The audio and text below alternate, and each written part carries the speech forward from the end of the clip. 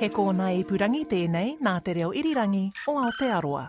This is Mediawatch. I'm Colin Peacock. At Starcrest Farm in Oxford, North Canterbury, Jack and Eleanor Patterson are bringing in their pregnant ewes for pre-lamb shearing. These are 3 to 4 weeks off lambing. Walk up. Sit. That was last Sunday's episode of Country Calendar, the most popular local show on TV here by miles. In fact, the most watched TV show full stop, other than the news. More than 600,000 Kiwis would have seen champion axeman Jack and wool spinning expert Eleanor from Starcrest Farm in North Canterbury on TVNZ1 last Sunday. Country Calendar is also the longest running show on New Zealand television, so clearly there's an appetite for rural yarns. Excuse the pun. This is our woolen spun yarn, and it's been soaking in water overnight. And I'm just dropping it into the dye liquid. It's going to come up to the boil fairly quickly. One of the longest-lasting magazines in New Zealand was also founded on journalism, recording life in places big and small all over the country, north and south. And more recently, New Zealand Geographic has carved out a niche doing the same. However, these days our news media are more metropolitan than ever. For years, major media companies here have been cutting back in the regions or shutting down in them altogether because of rising costs and falling income. And that was something veteran local affairs reporter Todd Nile talked about on Mediawatch last weekend, the week his 46 years in news came to an end. That really local level of hyper-local coverage is kind of going. I don't know that anyone could now start a newspaper as such with a physical product. I mean, the costs just of printing and producing and distributing. There's always this hope that something will come and fill the void at the more local level. I guess it's going to have to be online, but then there's that old online thing of, how do you pay for it? And local news coverage is also getting thinner on the air. This week, Stuff's reporter in Dunedin, Hamish McNeely, revealed that local TV station Channel 39 is set to close. The station, formerly known as Channel 9, has been on the air for decades, bankrolled by New Zealand On Air and Allied Press, the owners of the Otago Daily Times. But around the country, local people still passionate about covering what's happening where they are stepping up and filling the gaps. And from time to time here on Mediawatch, we'll be checking in on who's still doing the business in our regions and how they're doing it at the grass and flax roots. Recently, Hayden Donnel checked in on Whanganui, and this week he heads to Horowhenua with a small incursion across the border into Kapiti while he was at it. Okay, can you take me on a tour of the Otaki today? Okay, right, well, we're operating out of our home, and it works really well. We don't really need an awful lot of space, but through our kitchen, reception area, if you like, and we have our lounge area with lots of local paintings and a bit of historic stuff, including my dad's convoy history during the Second World War. It looks like he had a bit of a tough time on that convoy if the flames coming out of the Navy ship or anything to go by. That's the HMS Trinidad. It was. That's Ian Carson, editor and publisher of Otaki Today, taking me through the community newspaper's premises. As it turns out, the HMS Trinidad torpedoed itself by accident. Don't worry though, Ian's dad survived, allowing Ian to be born. But that's not the point. If you can't tell already from our short history lesson in the lounge, this entire paper is put together in a small office opposite Ian's kitchen. We continued our tour where we met its other owner, Ian's wife Debbie Carson, in the hallway. Torpedoing yourself is not... It's not a good look, is it? No. It's not recommended by the artist Sun Tzu or whatever. No. So can you take me through to the office, through the kitchen, sure. Through the lounge, into the office? Yep.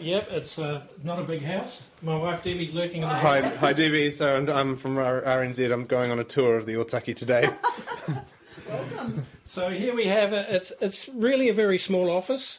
And Debbie and I have been working together for nearly 30 years now, so we're kind of used to each other, but we've got a desk facing each other with a partition in the middle, so we don't have to look at each other all the time, and we can work fairly independently, but a couple of decent-sized Macs, and that's about all the equipment we need. What's the commute like in the morning? Oh, it can be horrendous at times, Sometimes the cat can get in the way, and...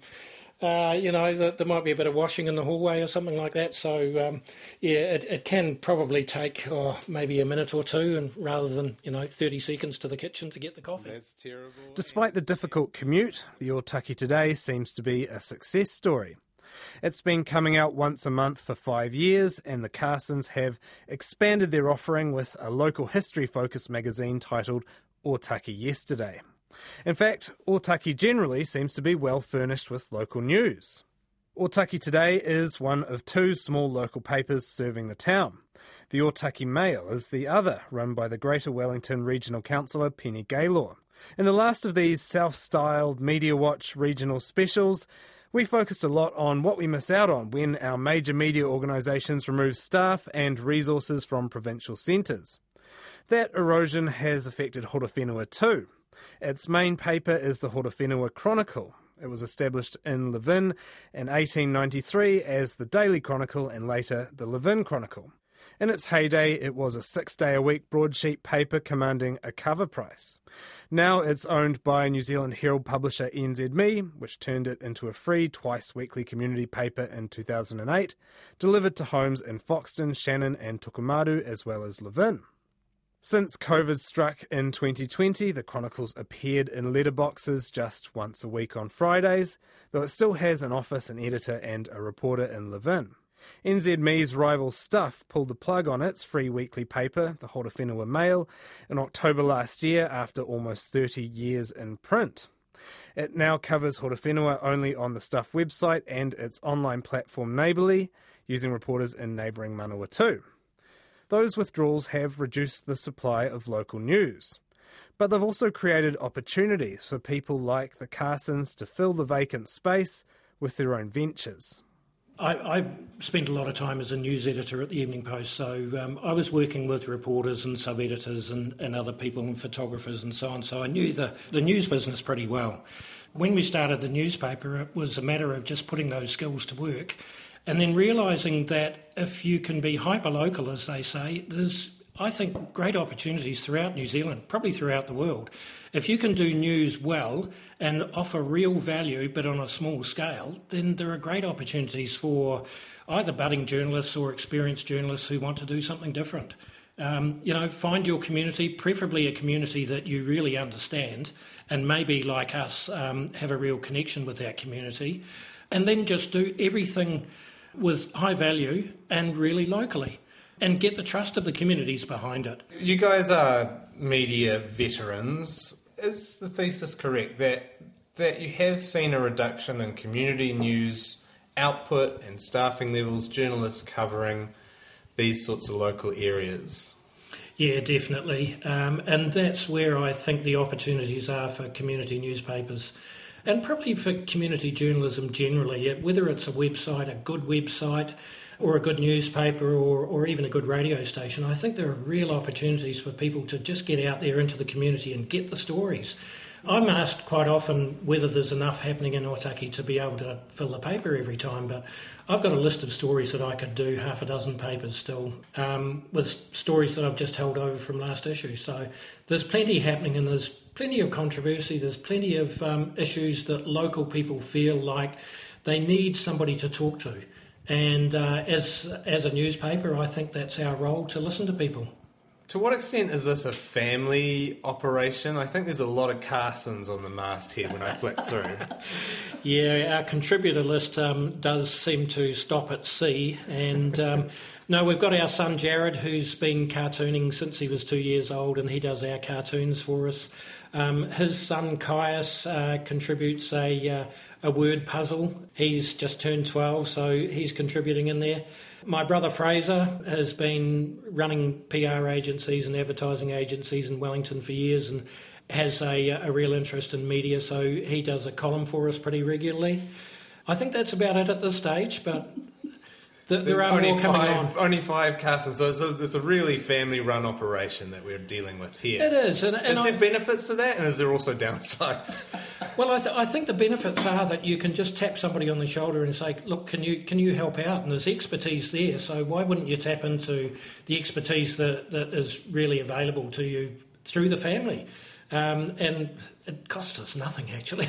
Yeah, there's people that are willing to work for free, eh? That always helps. We chuck Fraser a bottle of wine every now and again. Oh, that's so nice of you guys. Yeah, it's yeah, kind. yeah. Caius gets some pocket money. Okay. It really cost us virtually nothing to start Otaki Today. The only cost was our print cost. Which is getting higher though, right, Debbie? It is.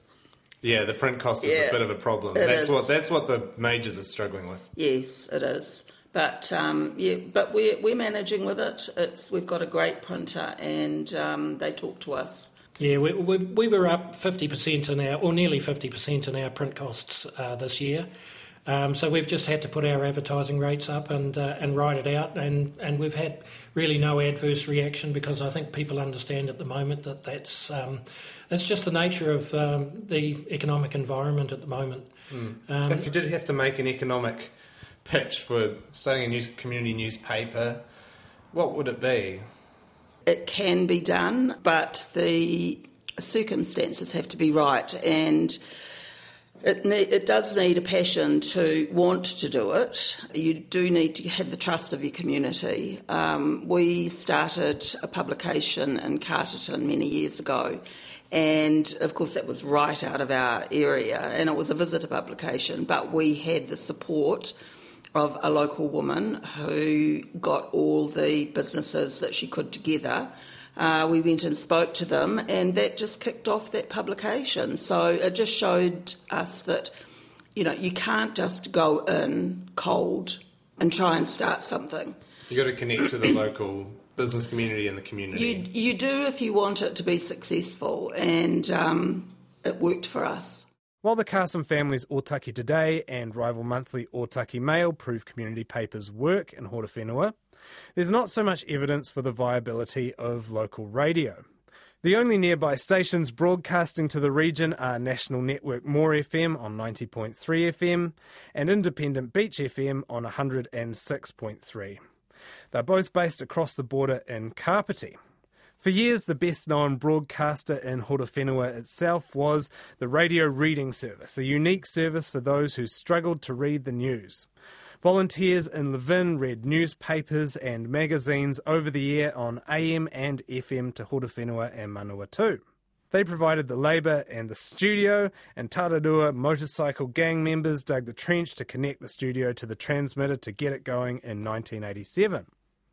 But that station lost its New Zealand on-air funding in 2017 and went off air for good in 2021.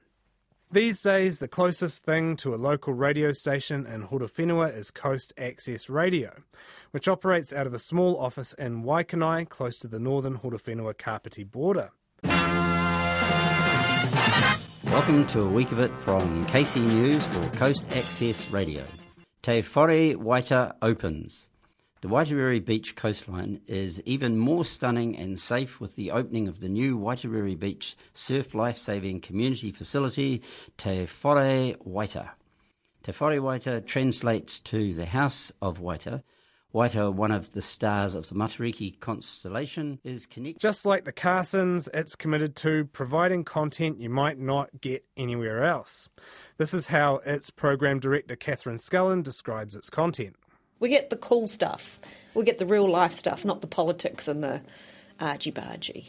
I've spoken to a few people in community stations and newspapers and that kind of stuff, and that's sort of what they almost uniformly say, that when they see the major news organisations' coverage, it doesn't really reflect the kind of richness of the community and the various things that are going on, many of which are very positive. Yeah. And a lot of what's on the news is how many ram raids have been committed or whatever. Yeah. It doesn't really talk about, like you said, like the colour and the light and shade of life. So some of the stories can be unbelievably sad, and that may not sell papers either if it's not about a massive flood that's happening somewhere.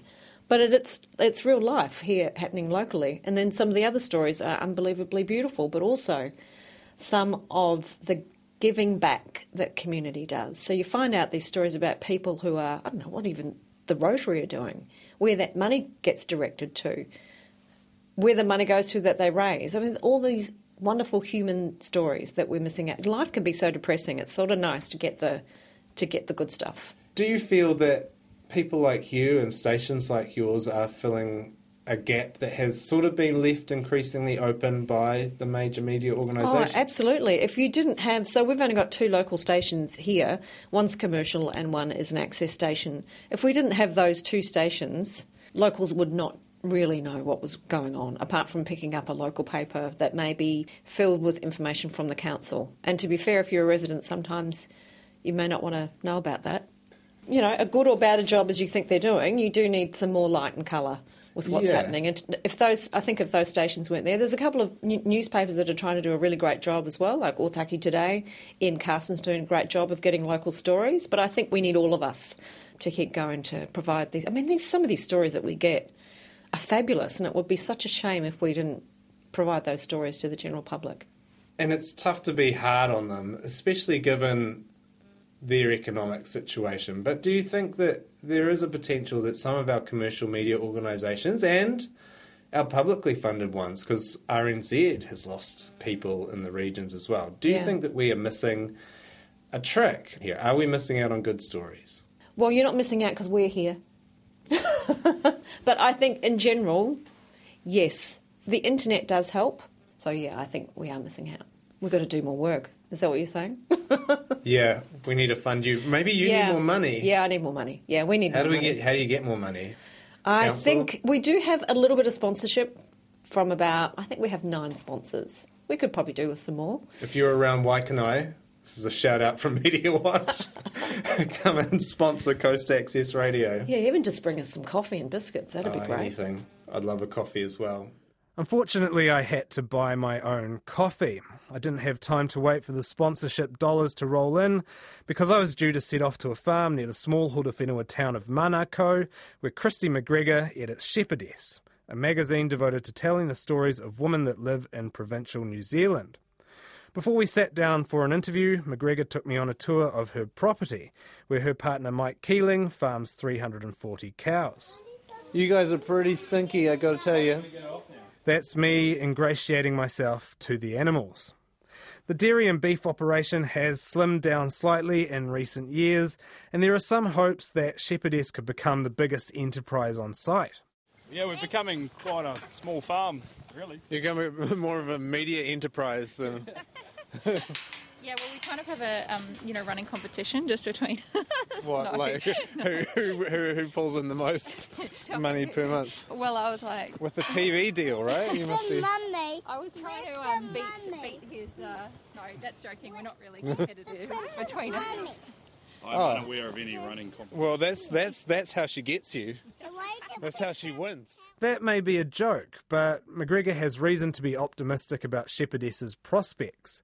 The magazine is another successful upstart local initiative in a region replete with them. Since she founded it in 2019, it's become a multi-tiered media operation.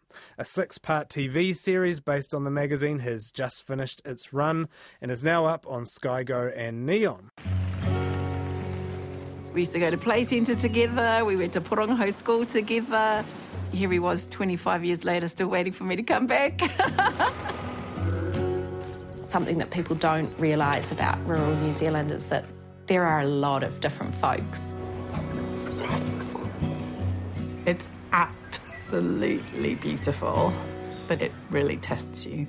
Lake so pure and cold, hills all laced with gold. To leave your home and your friends and your career when you're 40 was quite something. McGregor also runs Shepherdess Muster, an eclectic 3-day festival featuring everything from entrepreneurship panels to burlesque dancing. It's a busy job and one balanced with the demands of parenthood, but she's passionate about the work. Where did you come up with the idea of doing a magazine pitched in this direction? I never, saw myself doing a magazine on my own, but I guess I felt that there's a lot of media and definitely there's rural media comes thick and fast into your letterbox when you live at a rural delivery address.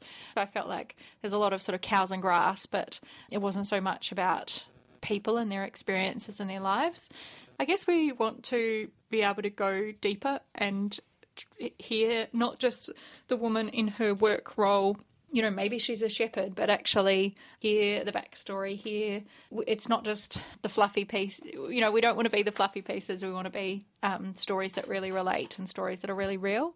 We're not interested in who's just won the latest medal or award or gone and climbed Mount Everest. It's actually that your neighbour or your mum or your sister or, I think there's this stereotype of, who might live on a farm or who might live out in the wops. But bloke, sort of red bands. Yeah. But actually, if you go digging or not even have to dig too much, you'll find that there's so many incredible women living all over in, rural and remote parts of New Zealand, doing so many good things. So, you found that there's quite a big audience for just telling those sorts of stories, personal stories about people's challenges in this very particular setting. Yeah, absolutely. Because I think that those kind of stories are relatable to you wherever you are. You don't go into printing a magazine to rake in the dough. You have to absolutely love what you do. Absolutely, I think that there's a place for what we're doing on the shelves and out there in the community. The community support has been huge. Every time a subscription comes through the website, it does make you smile because it's like, gee, someone really believes in what we're doing. Is it a bit utopian to think that there's money, there's jobs in telling these stories, even if it seems like the media is increasingly pulling out of regional and rural areas? Interesting question, because I used to live on a cattle station in far western Queensland on the South Australian border. It's 2.2 million acres. And we used to get the mail plane every week, once a week. Longest mail run in the world at the time. On the plane, there would be the newspaper, the Queensland Country Life. And you'd open the newspaper and in the middle of it was a town and country section and it had all the stories of what people were up to, which is what I missed when I came here. But I think community newspapers do that, and they do it well. That's those local stories and the sharing of that. New Zealand is probably, I'm not sure if that's the right word, but hyper-local, so, yeah, it's sort of, you're hearing that, but only in your really discrete locality. So, in Otaki, we've got 2 community newspapers, which are both telling lots of good stories locally, and in other areas, even if you look north from here, there just isn't. But there's a diversity of the ways that you might live in rural New Zealand and the ways that you might be and the opinions that you have and the experiences that you've had. And I guess if we can shine a little bit of a light on that, then, yeah, and make... Yeah, because it is often in mainstream media, if there's a rural voice coming through, it's often groundswell or it's sort of a political one or it's complaining. And whenever you talk to a community, they say, when we appear in the media, it doesn't reflect who we are. It doesn't reflect the contrasts and the light and the dark of our community. Is it the same with you guys, where you feel like you are providing more of a rich tapestry of rural life than maybe you'd get elsewhere in the media? Yeah, absolutely. And there is so much good stuff going on in rural New Zealand, like talent and opportunity. And what I guess I hope Shepherdess does a little bit is sort of shout those really good things from the rooftops, because I think it's really otherwise easy to get bogged down or, saddened by often some of the narratives that are shared. But actually, let's shout out the really good stuff, because there's so much of it. It's really nice talking to you. Thank you so much, Christy. Thank you. McGregor saw stories from her community that weren't being aired and perspectives that weren't being shared, and she decided to step in to fill the gap herself. Back in Otaki, a similar story is playing out at the Māori Land Charitable Trust. I arrive at its headquarters on a Saturday, at a perhaps less than ideal time for a contemplative radio interview.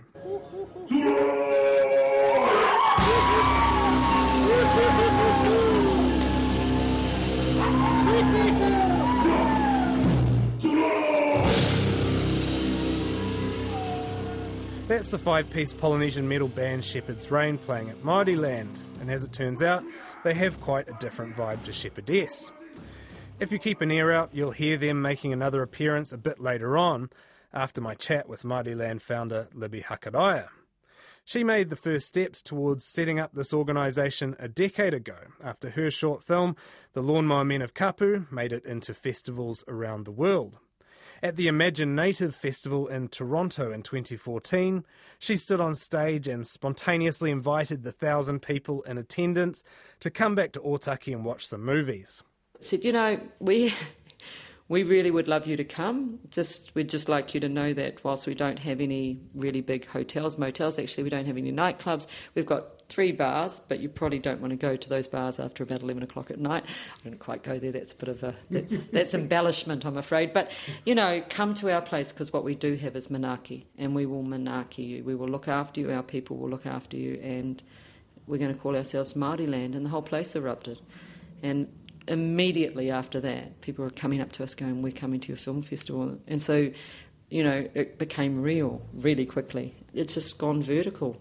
That's no exaggeration. Māori Land is now one of the biggest Indigenous film festivals in the world, and its distinctive headquarters sits at the heart of Otaki's town centre. But before she got into the movie business, Hakaraia was a journalist, and that experience helped motivate her to set up such a Māori-centred and unmistakably Otaki event. I mean, I started in commercial radio as a 17-year-old fresh out of school, and I spent a lot of years with the ABC in Sydney and then across the world and strung for various places. And I was always amazed at the diversity of people working behind the scenes, but the very monocultural opinion or viewpoint. Or, you know, I got stuck as a journalist for a long time really, you know, wondering what this impartiality thing, what we were supposed to kind of carry as a badge of honour, when really, I discovered quite early on in my career that there was always a top, and the top always controlled, you know, even the best desires of the most fantastic journalists. They got, at some point, you know, the top controlled everything. And I also saw the undermining of Māori voices at that time, and they were loud and they were angry, and they had even now I can remember thinking, they're right. You know, at that time we didn't have all of the, you know, the social media and all the things, the other channels that you can, you know, tell your story, have your voice at least heard. I mean, you know, back then, very few places. There was a cynical lack of interest from those that held the power to have those stories told. And it was racism. It was raw racism. Long story short is I started making documentaries because I saw that as a way to infiltrate mainstream television here back in New Zealand, to subvert, you know, the very power base that, you know, that we had to go through in the day to even get near the tools to make the stories, to get them in mainstream. And this is before Māori television, so I really wanted to, but it was also a great thing to be able to do long form, you know, interviews with people. So in between the, you know, from the radio and travelling, coming back, I was lucky enough to have some really great mentors, and was on the ground for the pilot station of what it then became the Iwi Māori Network. So that was in Auckland, and that was also the precursor to Māori television. So some really great people that again, context and in hindsight, I've realised is that, you know, when we're young, we go in there and we want to pull it all down and you know, smash it all up, because, or, you know, play the game, you know, however, whatever that looks like. So again, it comes down to the same thing, so that we can tell the stories that we want to tell. And there's a lot of stories that haven't been told in the Māori world. They just aren't. They haven't been told. To what extent were you inspired to do this by your experience in the media and finding that Māori perspectives were often undermined or didn't come through? It's the driver. It's the absolute driver. The young people that I work with, I mean, they're interested in our stories of where we came from. And that's the other difference, you know, we're as important to them as they are to us. That's the tuakana teina. The young people inform the older people, and the older people, it's a flow. And so but what they will encounter going forward with whatever they do will never be what we had to do by building it. Because, you know, our film industry is 30 years young. Before that was radio, and before that was our Māori newspapers. So we're connected to, and before that we told stories. So what I'm trying to say is, if I hadn't had the experience I had, wouldn't be here talking to you now, because I'm still passionate about telling our stories. I still want to be a war correspondent, because sometimes it feels like that. Sometimes the fact that the mainstream don't know about us doesn't worry me at all. So Māori Land is about, just like I said, amplifying voices that we haven't heard, listening to each other's stories. That's what mainstream isn't able to do, because it operates in a vacuum. It operates in people's lounge rooms where people aren't actually having conversations, or those old days where neighbours might have talked to each other. That's getting less and less. The anger and the kind of, I can't stomach talkback radio at all, because I just see that as part of that, what I talked to you about growing up with, being a young journalist, with the polarisation of people's opinions, and just these really nasty people who are cynical and are winding it up and then getting into their, overpaid, plumped up, ego-driven megalomaniacs. I don't want to hear them. But maybe if they came and we sat down, or we watched something together, and we kind of there was a moment where we accepted that we actually didn't know that. Didn't know about that. Well, let's talk about that. There's things, a lot of people in the mainstream, I don't think, and this is the great sadness, actually know anything about Māori, about tikanga 101. They've never taken the time. They don't think it means anything to them. Why don't they just stop and think about that?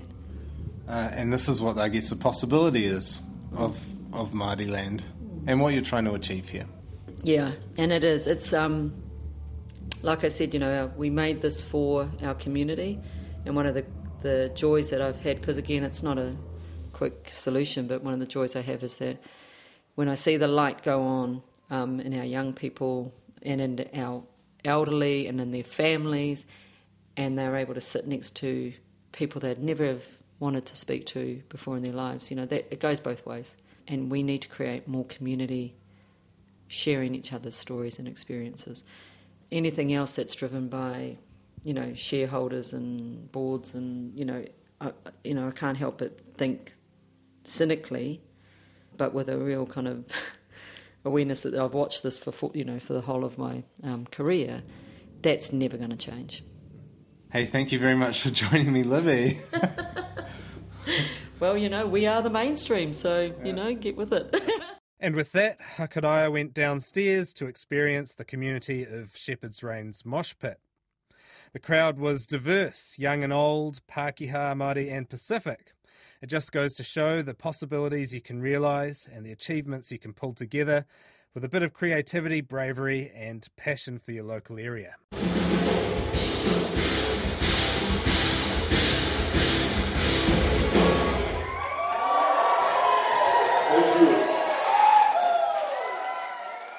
The sounds of Shepherd's Rain, a 5-piece Polynesian metal band from South Auckland, performing recently at the Māori Land Hub in Otaki, and closing out Hayden Donnel's look at the grass and flax roots media in Horowhenua, with a small incursion south across the border into Kapiti for good measure to Coast Access Radio. And Shepherdess, the 6-part series made in Manukau, just 7 kilometres to the north, by Christy Cameron, is available on demand and for free on the Sky Go platform. And we'll be visiting more regions around the country in future here on Mediawatch. If you know of an interesting media outlet that's not exactly national news, but which RNZ National listeners might like to hear about, let us know. But that's all from us here at Mediawatch this week. We'll be back handing out some Mediawatch awards for the year next Wednesday on our last midweek Mediawatch for 2023. That's after the news at 10 next Wednesday on Nights with Mark Leishman. And then we'll be back again one last time with a look back of the year in media on Mediawatch next weekend, Christmas Eve, here on RNZ National.